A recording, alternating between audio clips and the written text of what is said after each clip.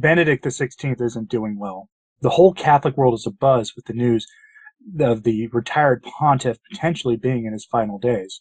From across the ideological and theological spectrum, Catholics are coming together to call for prayers for him, in one of the very few signs of hope I've seen in a while in the church.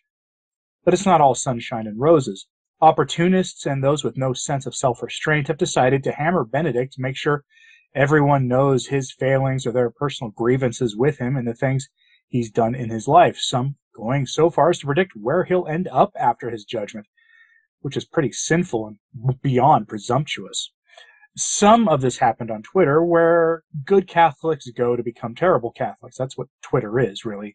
But none of that is as surprising as the lack of self-awareness displayed by some very high-profile priests in the church today. So let's get into this and start with an update about Benedict XVI's health. As of the time of this recording, it is being reported from Rome that Benedict is awake and lucid. Those are good signs. Journalist Edward Penton's sources in Rome reported to him, and he repeated the following on Twitter. Quote, "The Pope Emeritus was able to rest well last night. He is absolutely lucid and alert, and today, although his condition remains serious, the situation at the moment is stable.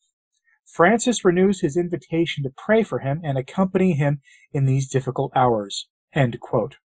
Perhaps the only not nauseating use of the word accompany I've seen in relation to church news lately. And yes, for once I agree with Francis. Pray for Benedict, that if this is his final hour, that he persevere to the end, that he may die peacefully in the friendship and grace of God. And if it is God's will, to let him be healed. Those are what I would suggest we pray for, as those are both actually Catholic intentions. I won't speculate at this time on the implications of Benedict's passing until after he does pass away, since I think it's ghoulish to take the opportunity for clicks to do so now. Or maybe I will do it after, if he recovers. And frankly, shame on any content creator really doing stuff like that right now. It said pray for his soul. Benedict's salvation is more important than anything else.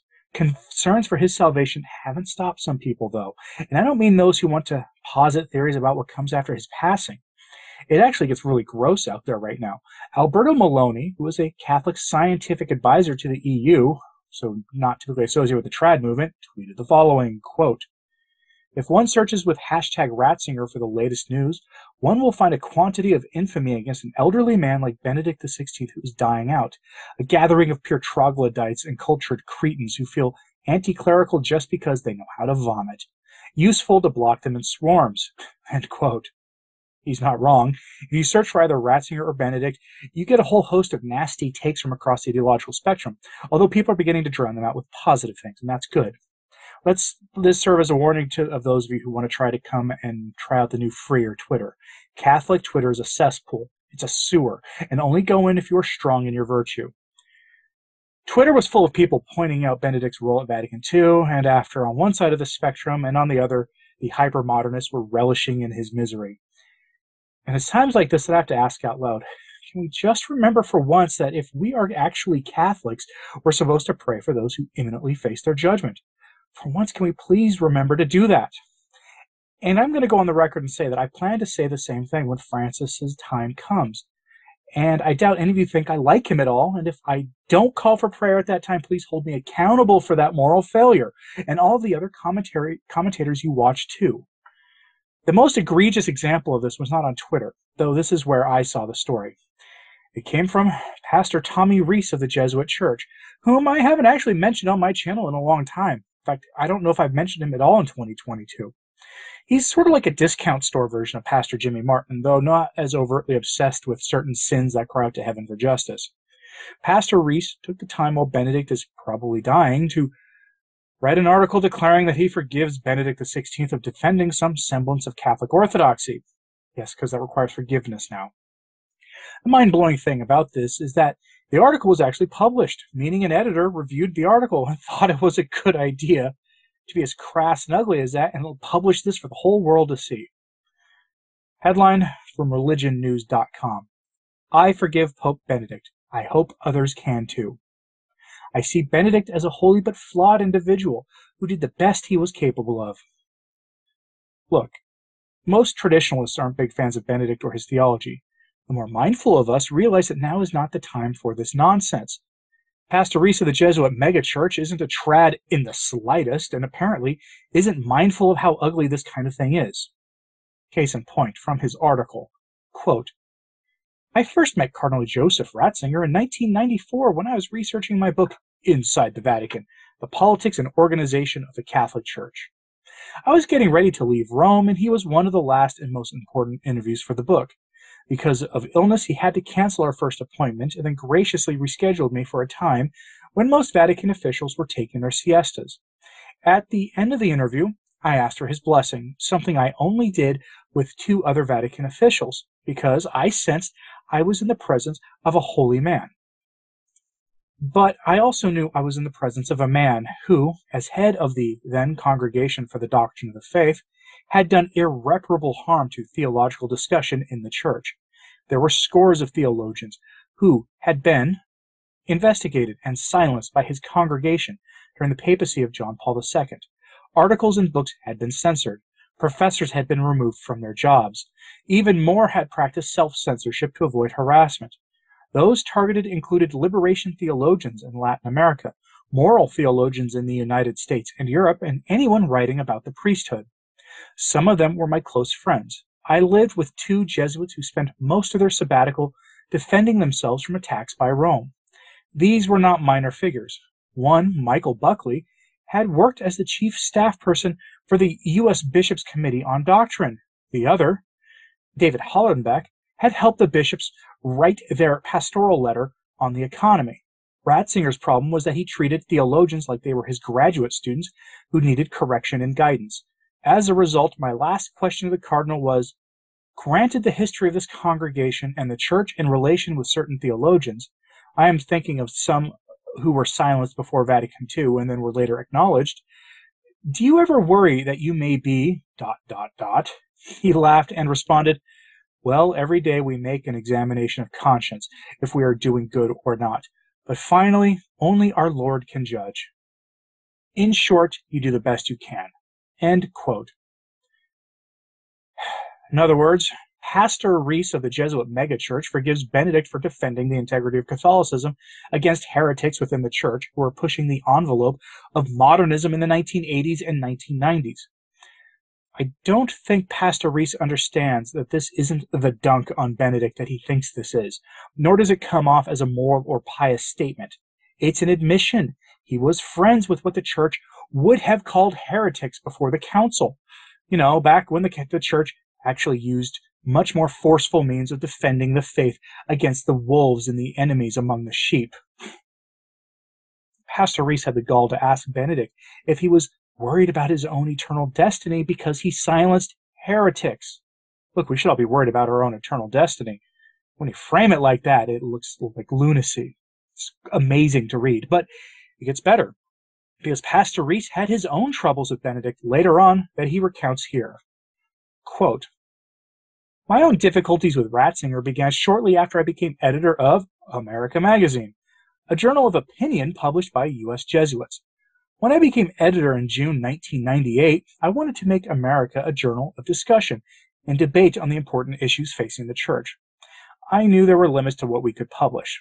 There would be no editorials in favor of married priests, women priests, or changing the church teaching on birth control, but I thought we could have discussion and debate in articles that did not necessarily represent the views of the magazine.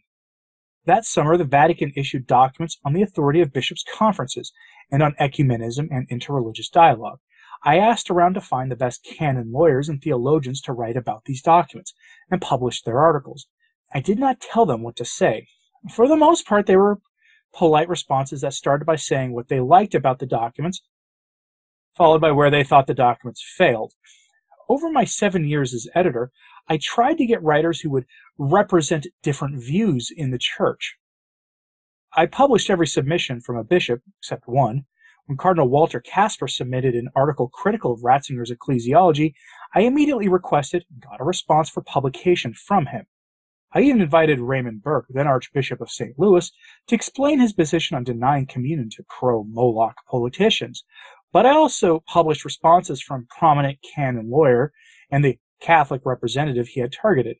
We also published numerous articles on the Ted McCarrick problem. Within a couple of years, Ratzinger, through the Jesuit Superior General in Rome, was signaling his unhappiness with the magazine. It became clear that in Rome's view, a Catholic journal of opinion should only express one opinion, the Vatican's. Every document and word from the Vatican should be greeted with uncritical enthusiasm. End quote. Yes, a Catholic journal should only publish Catholic orthodoxy, not heresy, not promoting directly the works of those trying to reject the morality of the faith and replace it with the morality of the world. The error here, at least one of them, is that they believe that freedom of expression is a Catholic thing. It's not. Not when we're talking about eternal truths and salvation of souls.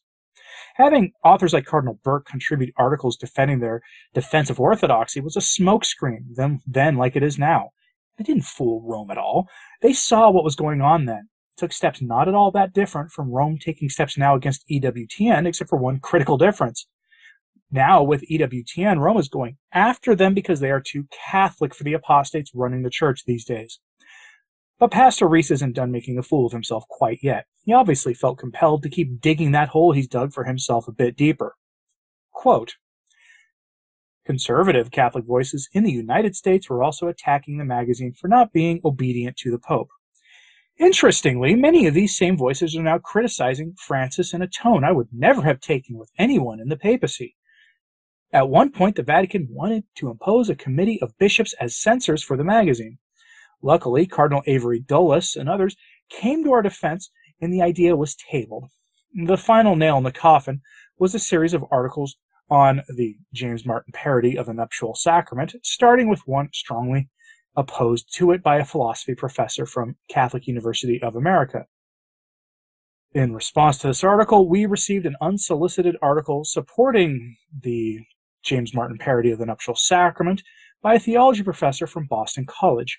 I knew this would be controversial, so I allowed the first author to respond to the response and thus have the last word. That was not good enough. Soon after, the word came from Ratzinger that Rees had to go. For various reasons, the message was not communicated to me until after he, meaning Ratzinger, was made Pope. I was not surprised when I heard. I had already concluded that it was time to go. Granted my history with Ratzinger, now that he was Pope, it was best for the Jesuits and the magazine that I bow out. And though I loved the job, I was tired after 7 years of looking over my shoulder. Oh, how sad. True, I was angry and depressed, but it soon became clear that once I was no longer editor, no one in Rome cared what I said or wrote. I was free. I have enjoyed my post-America career as a writer for Religion News Service and the National Catholic Reporter. And the elevation of Francis lifted my depression. I am getting old, and now I want to forgive Benedict. I want to let it go. I don't think we really grow up until we are able to forgive our parents for their failures. End quote. How amazingly condescending. And he didn't feel better till Francis came in. That's amazing. But according to Pastor Rees, it's not he himself that was ever wrong for challenging the church's orthodoxy and teaching on the unnegotiables. No, the church was wrong. Ratzinger was wrong for defending the church and what the church has always taught. This is galling, to be honest, but it's not all that surprising, nor is the general tone of condescension surprising.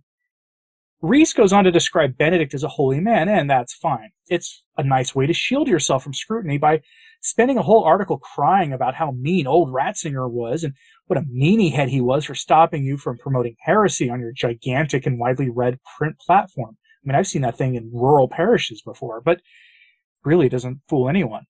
People are not as dumb as the current crop of Jesuit thinkers think they are.